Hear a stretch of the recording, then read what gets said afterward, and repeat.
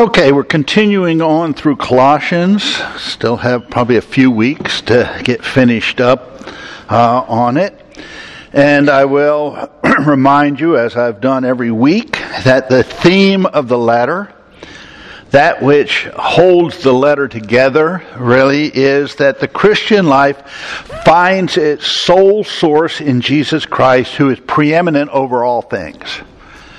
Paul, in this letter, is confronting those who would say that we need something other than Christ. That Christ might be enough to save us, but we need something additional to live the Christian life. And Paul's argument is no, we don't. That everything that we need is found in Christ. And that the Christian life, our growth in the Christian life, is not us gaining anything additional along the way, but becoming increasingly aware of all that we are and have in Christ, and learning to appropriate that which has been ours since the moment of our salvation. You know, that verse in 1 John chapter 3, verse 2, where it says that when Christ returns, we will be like Him. Why? For we shall see Him as He is. It's not that we'll be like Him because God will finally give us everything we've been lacking. No, it's that when we finally look on Christ in all of His fullness, we will, for the first time, fully recognize all that it means to be in Christ. And it will transform us. And I am convinced, and I become more and more convinced of this, the longer I live as a child of God, that the degree to which we come to really know Christ is the degree to which we're conformed. That the more we grow in our knowledge of Him, the more we grow in our intimate relationship with Him, the more we are changed into His likeness. And unfortunately, our focus gets on fixing, generally, the old Adamic life. We're focused on that. And we can't be focused on that and Christ at the same time. Christ has got to become our focus. And He will transform everything. Now, you know, we've talked about the fact that we're in the section of the letter where Paul is talking about putting off the old Adamic life and putting on that new life that we have in Christ. And, I said most of the modern translations talk about putting off the old self, putting on the new self. I have problems with that terminology because the old man is very much a self. It lives independently. The new man is not a self. It has a symbiotic relationship with Christ. It cannot function apart from Him. I cannot live the Christian life apart from Christ. It's the Christian life. It's His life being formed in me. I used to tell my students, the Christian life's not a difficult life, it's an impossible life. If we try to live it ourselves, we cannot do it. And we are not intended to be able to. We have to learn to rely upon Christ, to live as a branch of the true vine, abiding in Him, letting His life flow through us. Now we're in the section of the letter where Paul brings things down to a very practical level. And I'm going to throw up here again this statement that I've thrown up there on the screen the last couple of weeks, where it says, in that there are two distinct natures, the old Adamic nature and the new Christ nature. In that there are two distinct natures seeking expression by means of our as yet unredeemed body, we must keep them separated in our thinking. In itself, the old nature is ever strong to do evil, but by the Spirit, the new nature is strong to bring forth righteousness. We've got to keep these separate. And we're in this section of the letter where Paul has given instructions to wives. Wives, submit, choose to rank under your husband, which is fitting, and we talked about why. But it's not that we're to suddenly teach the old Adamic life to live in a submissive way. It's only this new life in Christ, this life in union with Christ, that can live in that way. Where it's not just an external thing, but something that truly flows from a heart that trusts God in all this. Last week we talked about the command to the husbands to love their wife. Agape. We've talked a number of times about agape, that it's not so much an emotion as it is a value-driven action. The husband is to place value on his wife and be willing to pursue her best, even at great personal cost, even if he gets nothing in return for it. The old Adamic life isn't going to do that.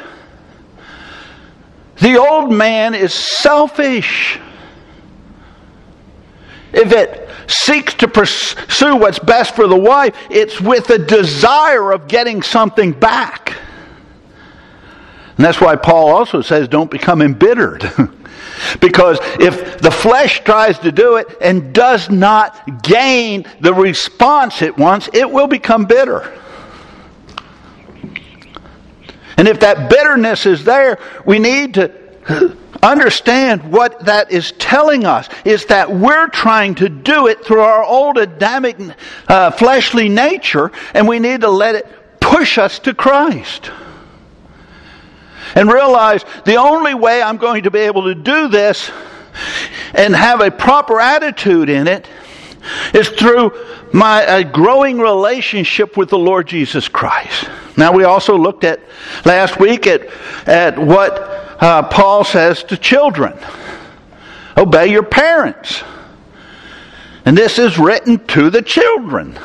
And I said it shows that Paul believed that even children can put off the old man and put on the new.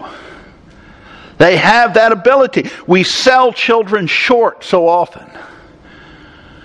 We think they're all they're capable of are a few Bible stories. That they really can't understand biblical truth.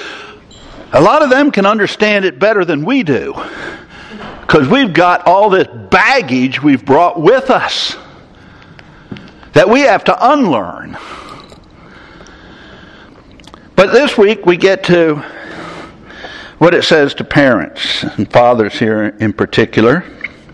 Chapter 3, verse 21. Fathers, do not exasperate your children that they may not lose heart.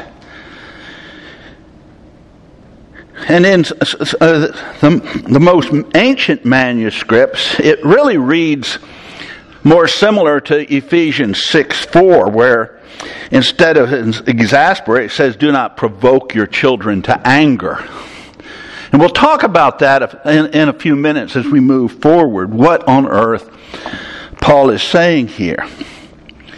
But, last week I pointed out, it's easy for wives to look at what Scripture says to the husband. And it's easy for the husband to look at what Scripture says to the wife. And it's easy for us as parents to look at what Scripture says to children. And we are to teach our children what Scripture says.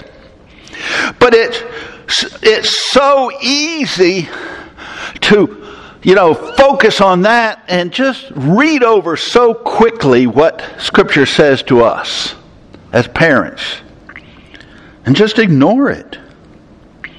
Now certainly, our children, as they live their lives in Christ, are to do so in a way that honors the Lord, which shows itself in obedience.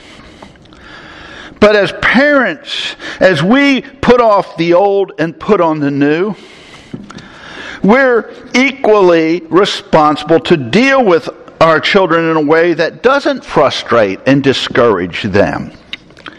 And I'm going to spend a little bit of time, on this subject this morning. I know we have this brief phrase, and we really don't have a lot in the New Testament with regards to parenting, and I'll talk a little more of that as we move on. But when it comes to the matter of raising children, the passage that's more quoted than any other in Scripture is Proverbs 22:6. Which in most translations, in fact every one that I know of, reads, "Train up a child in the way he should go, and when he is old, he will not depart from it." And there's a lot of parents out there who live burdened down by guilt because their kids didn't turn out good. And they say, well, Proverbs says if I raised them right, they'd turn out right. And others whose kids turned out right are incredibly proud. I did it right, so they turned out right. And yet, over the past few years, I've heard several people who were Hebrew scholars state that this verse can also be translated, raise up a child in the way he should go, and when he is old, it will not depart from him. And I think it's a more accurate translation. The point being, not that if you raise your child in the way he should go, that he's guaranteed to follow that path. But if you raise him that way, he will always know it. No matter what he chooses, what path he chooses to follow, he'll always know the right path. It'll be with him. And I've seen that experientially over the years. We've had friends whose kids walked away from the Lord for a period of time. But then they came back. Why? Because they knew the way back. They knew what they had been taught. And there's no guarantee they will do that. But I think the point is that if we raise our children in the right way, our children will know it, whether they choose to follow it or not. It will always be with them. So the challenge we face is coming to understand what is a proper way. Now, I think I pointed out last week that, because the New Testament says so little about parenting, and we as parents, especially the old Adamic nature, wants an instruction manual. Because the old man thinks, if you just tell me what to do, I can do it. And so, if we don't find it in the New Testament, what do? We go back to the law. We go back to the Old Testament. We go either to the law or to some of the wisdom statements of Solomon. But we go back to a dispensation when the believers didn't have what we have.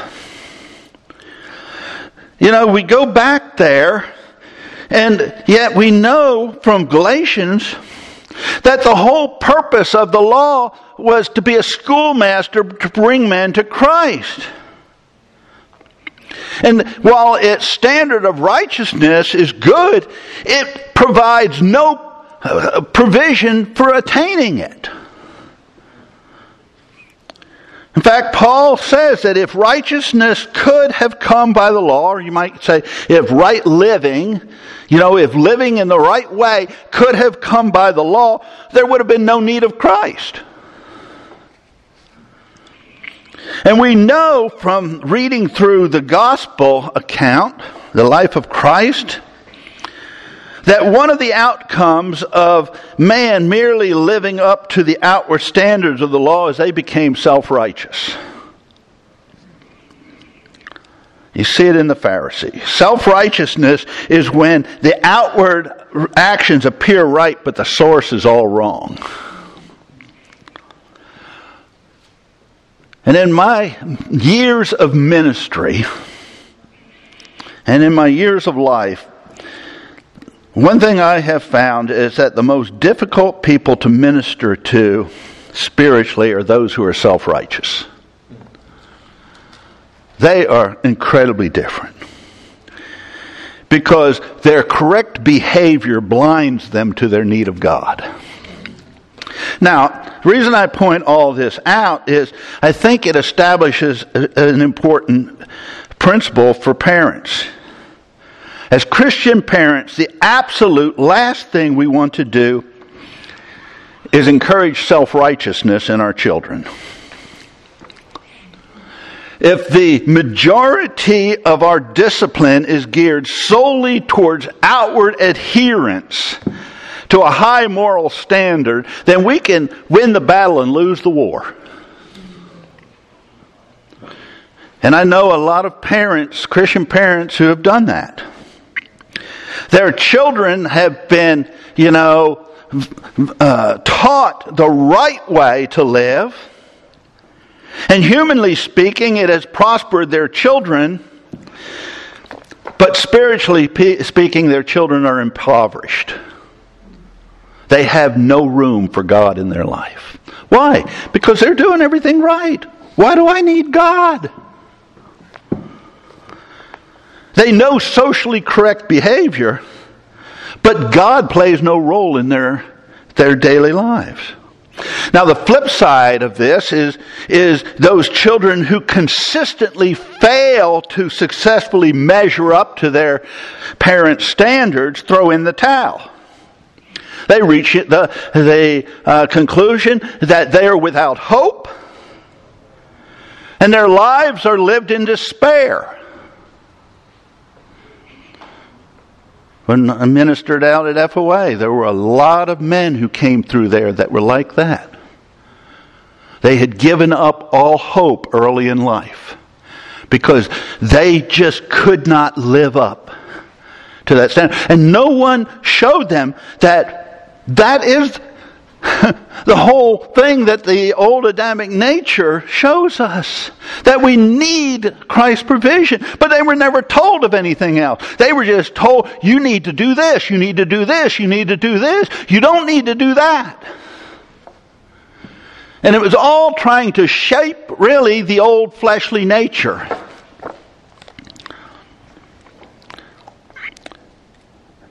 Now, neither of these groups is beyond God's reach. But both, as a result of some well-intentioned actions on the part of the parent, have made the Lord's work a bit more difficult. He either has to break through the self-righteousness or break through the despair.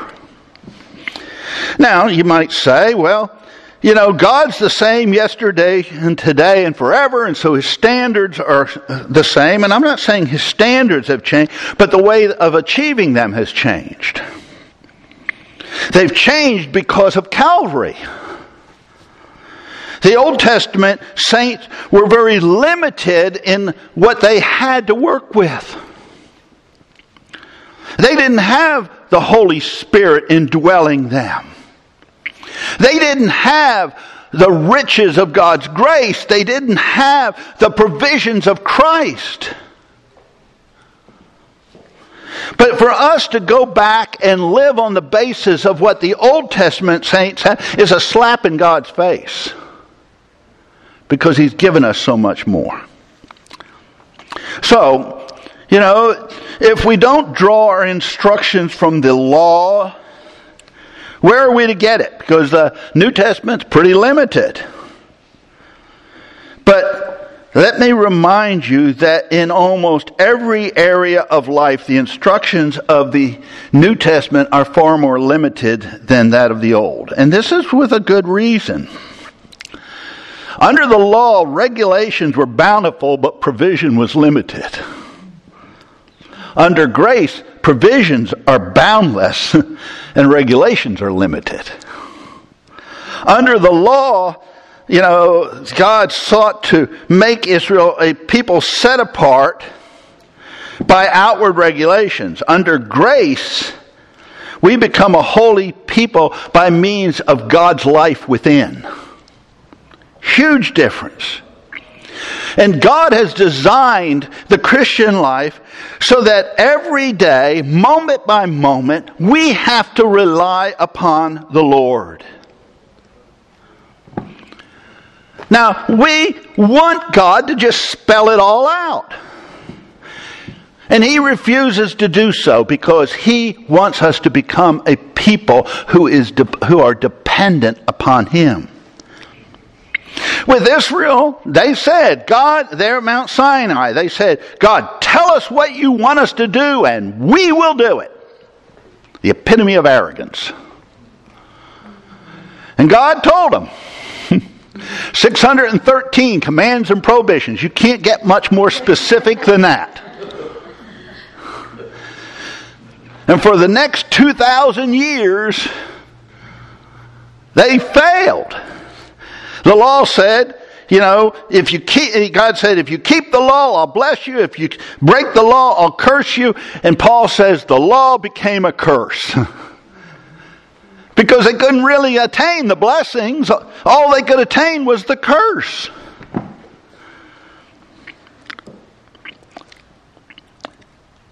And God, requires of us that our lives be directed not by a bunch of outward rules and regulations, but by the Spirit's ministry within. And that holds true in the area of child rearing.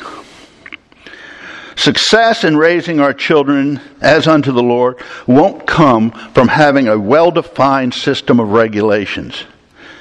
It'll come from having such an intimate relationship with God that His Spirit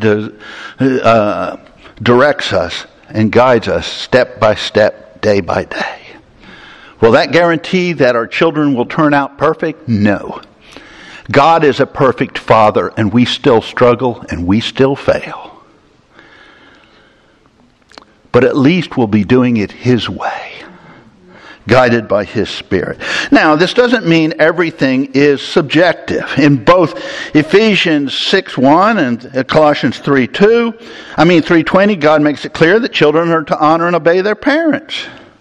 And as those who are raising our children, we're to teach our children that.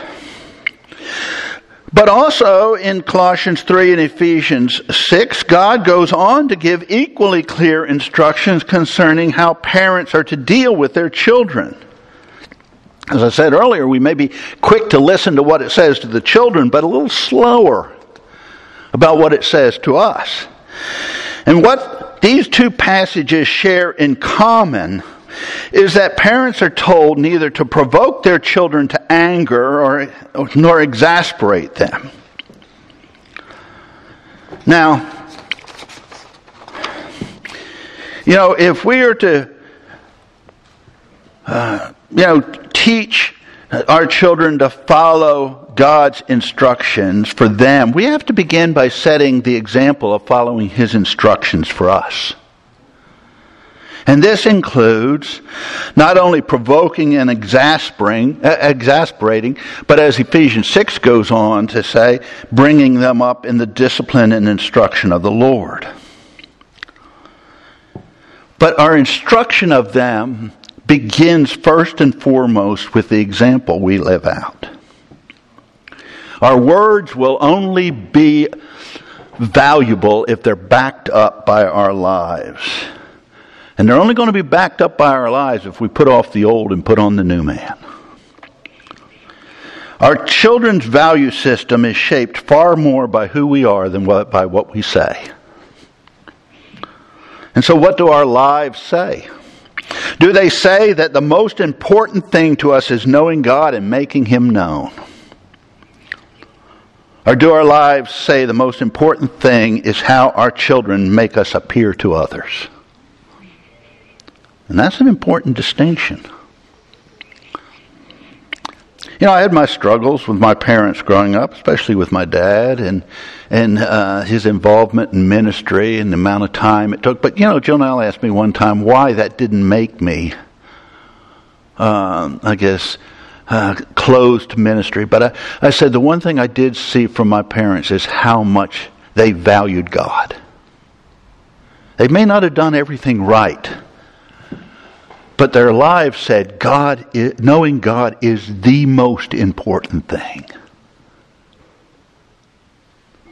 And that value system impacted me in a positive way. Is our desire to bring our children into a deep understanding and love of God, or is our desire for our family and us as parents to look good in the eyes of others? Are we seeking a life-changing reality for ourselves and our children, or are we simply concerned with putting on a cloak of self-righteousness?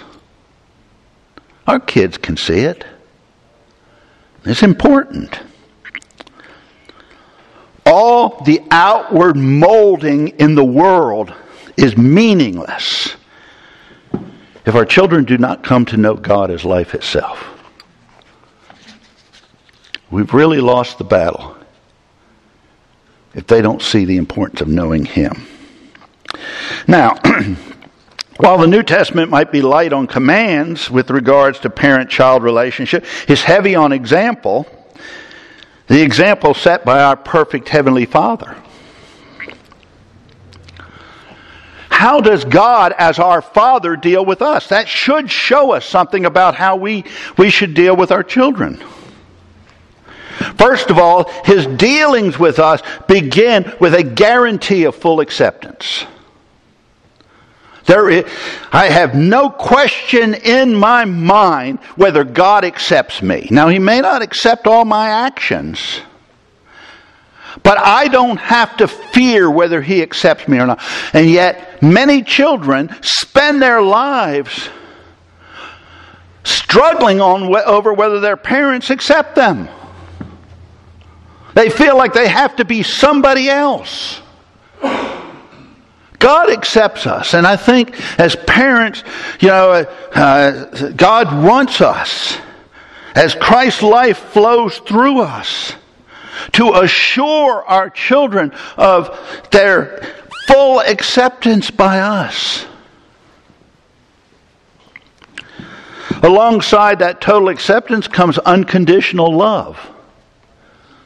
God is acting in agape love towards us all the time. Now, that doesn't mean He does everything we want Him to do. He is always seeking our best, and we can know that He is always seeking our best. That even if things are hard, that there is a good reason for Him doing those things.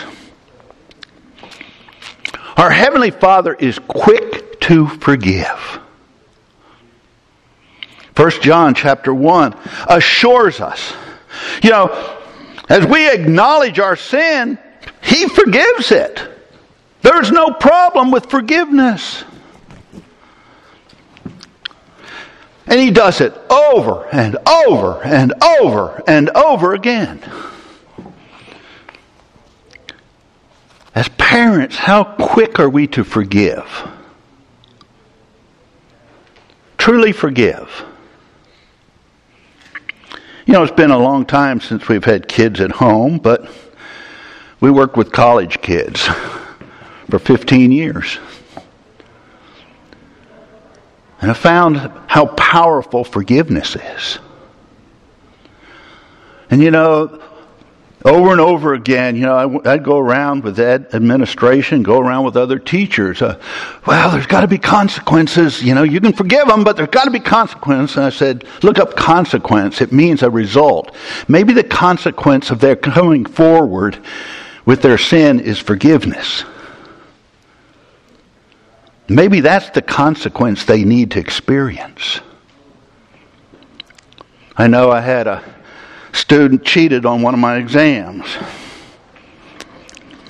And, her RA was a woman we knew pretty well. She came to our study at night.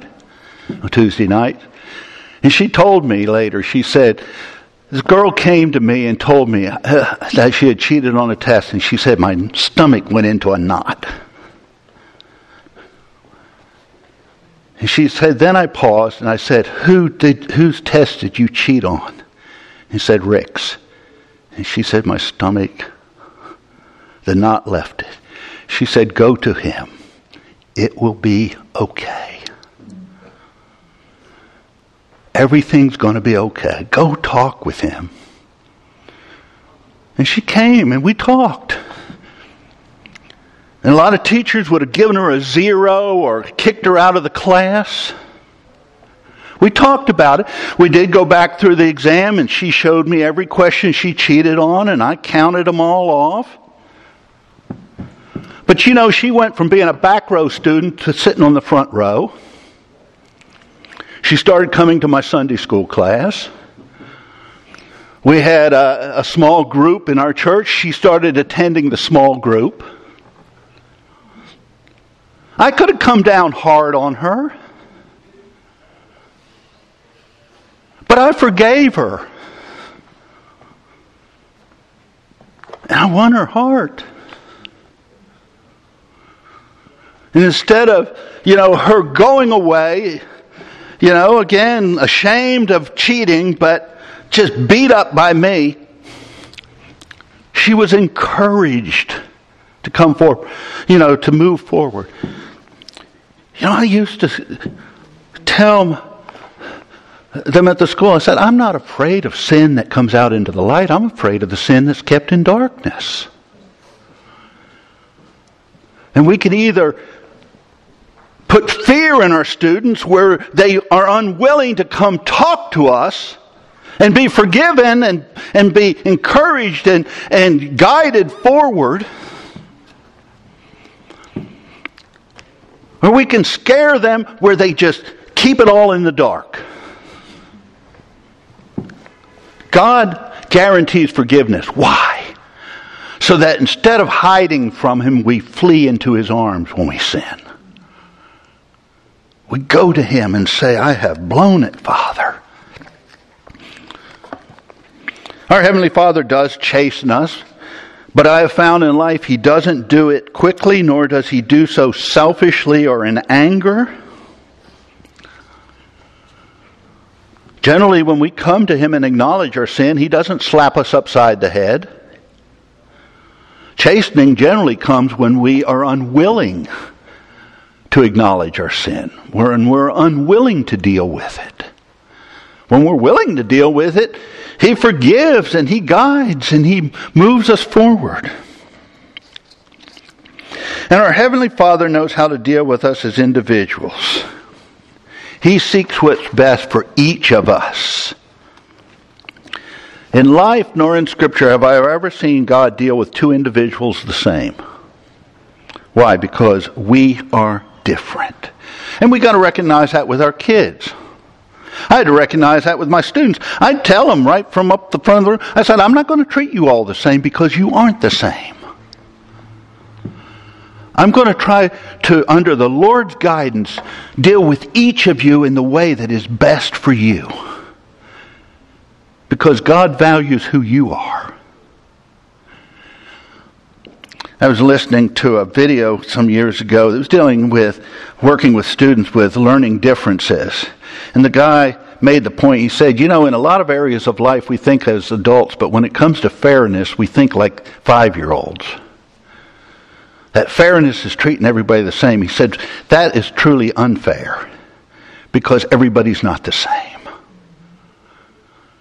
And we have to recognize that with our children. Our children will say, well, it's not fair that you did this or that for this one, but they aren't the same. We have to let the Lord guide us as to our children's needs and minister to them like God does to us. Now we can go on and on about this, but again, it gives you an idea of, the example set by God. And I thank God that He doesn't deal with us on a law-based system. The letter kills, the Spirit brings life. And we have the Holy Spirit within us. Now, as I said earlier, the two primary passages that speak to this subject is Ephesians 6:4 and Colossians 3:21. Ephesians 6:4 says, "Fathers, do not provoke your children to anger, but bring them up in the discipline and instruction of the Lord." Colossians 3:21 says, "Fathers, do not exasperate," or the older translations also said, "provoke your children to anger, that they may not lose heart." Now, the one thing that these two passages share in common is that the way we raise our children as new creations in Christ is neither to provoke them to anger nor cause them to become disheartened. Now, what on earth does it mean when they say parents are not to provoke their children to anger? Well, in his book, Families Where Grace is in Place, Jeff Van Vonderen does a good job of expositing this phrase. He points out that in the New Testament there are three main words used for anger: perigamos, thumos, and orge. And the first, perigamos, is the word found here in Ephesians 6:4, and in the older older manuscripts of Colossians 3:21. It means seething hostility. It refers to an anger that's forced to exist beneath the surface, or suppressed anger. Van Vonderen goes on to state, "Unfortunately, many Christians think this is what we're to do with anger. Just conceal it where it can't be seen." He goes on to state that the text clearly states concealing anger is not a good thing to do. The second word, thumos, is found in Galatians 5:20. Speaks of outbursts of anger, or anger that is explosive. It's a manifestation of this fleshly nature, and it is, as such, it is sinful. The third, orge, appears in the command given in Ephesians 4:26, "Be angry, and yet do not sin." Regarding this word, Van Vonderen writes, "The first thing to note is having this kind of anger is not automatically sin. Orge comes the closest to the pure experience of anger. The kind of anger that's not good or bad, it's simply a signal that something important has been threatened or damaged. And what's important is how to handle this anger. In the verse preceding the command, Paul instructs us to put off falsehood and speak truthfully. Following that instruction comes the command, "Be angry and yet do not sin." And his point seems to be that when someone says or does something that angers us, rather than allowing it to produce a sinful response, we need to speak openly, honestly with the one who offended us. Now, what does this have to do with parenting? Well, a lot. Here, Paul tells us that one of the principles that is to guide us in the Christian parenting is not dealing with our children in a way that develops this seething under the surface hostility. There's no way we can deal with our children without them ever becoming upset or angry. But we can deal with them in ways that doesn't develop an underlying resentment and hostility. And he goes on to write, he says, if we're going to avoid this, we have to understand what are some of the things that provoke this under the surface type of hostility. And he has a pretty good list in his book. I will say, when Joe and I first read it, we questioned some of it in our own mind, but then we thought, no, these things have either impacted us or people we know. So what are some of these things? And we're going to run out of time. I'm going to just hit on them pretty quickly. First of all, is not allowing our children to express their anger. You know, we just don't want our kids to express anger. So we teach them to push it under the surface. And rather than, when we make them angry in some way, rather than talking with them about it, we just tell them to hide it. And year after year after year after year of hiding it, it becomes, bitterness under the surface. Living with double standards.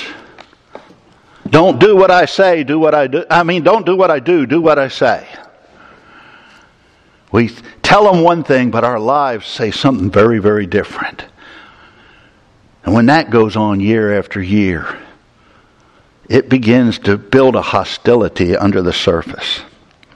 Speaking, thinking, and feeling for your kids. And he's got some other good examples in his book. It's a worthwhile book for you who are parents, families where grace is in place. He says, where you start telling your children what they feel or are speaking for them instead of really honoring them in it all. Turning a deaf ear. I don't want to hear it. Never being willing to really listen to our children. Now, at times, we listen to them and they're wrong. And we can sit and discuss that with them and explain to them why their thinking is wrong. But a lot of parents don't want to do that. They don't want to hear. And so we, just silence them. And over the years, that builds up. Stop and think about it, those of you who have a job. If you go to your boss with a problem and he says, I don't want to hear about it, or you go to him with a good suggestion, I don't want to hear about it, just do it my way. And he does that over and over again, and he doesn't care what you have to say. How does that affect you over time? Affects our children the same way. When parents are absent,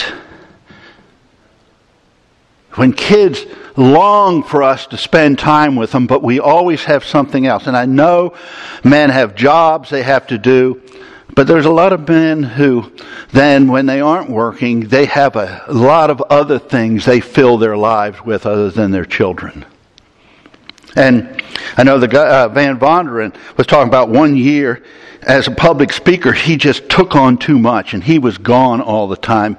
And one time he was packing for a trip and tears were in his eyes, and his daughter came in and said, Daddy, don't worry, we won't forget you. And he said, I thought, no, they won't forget me, but what will they remember? They won't forget me, but what will they remember? And I know, I struggled with this with my dad. He was so involved in ministry, and I saw it with a lot of MKs whose parents were just constantly, gone in ministry. And it left its mark.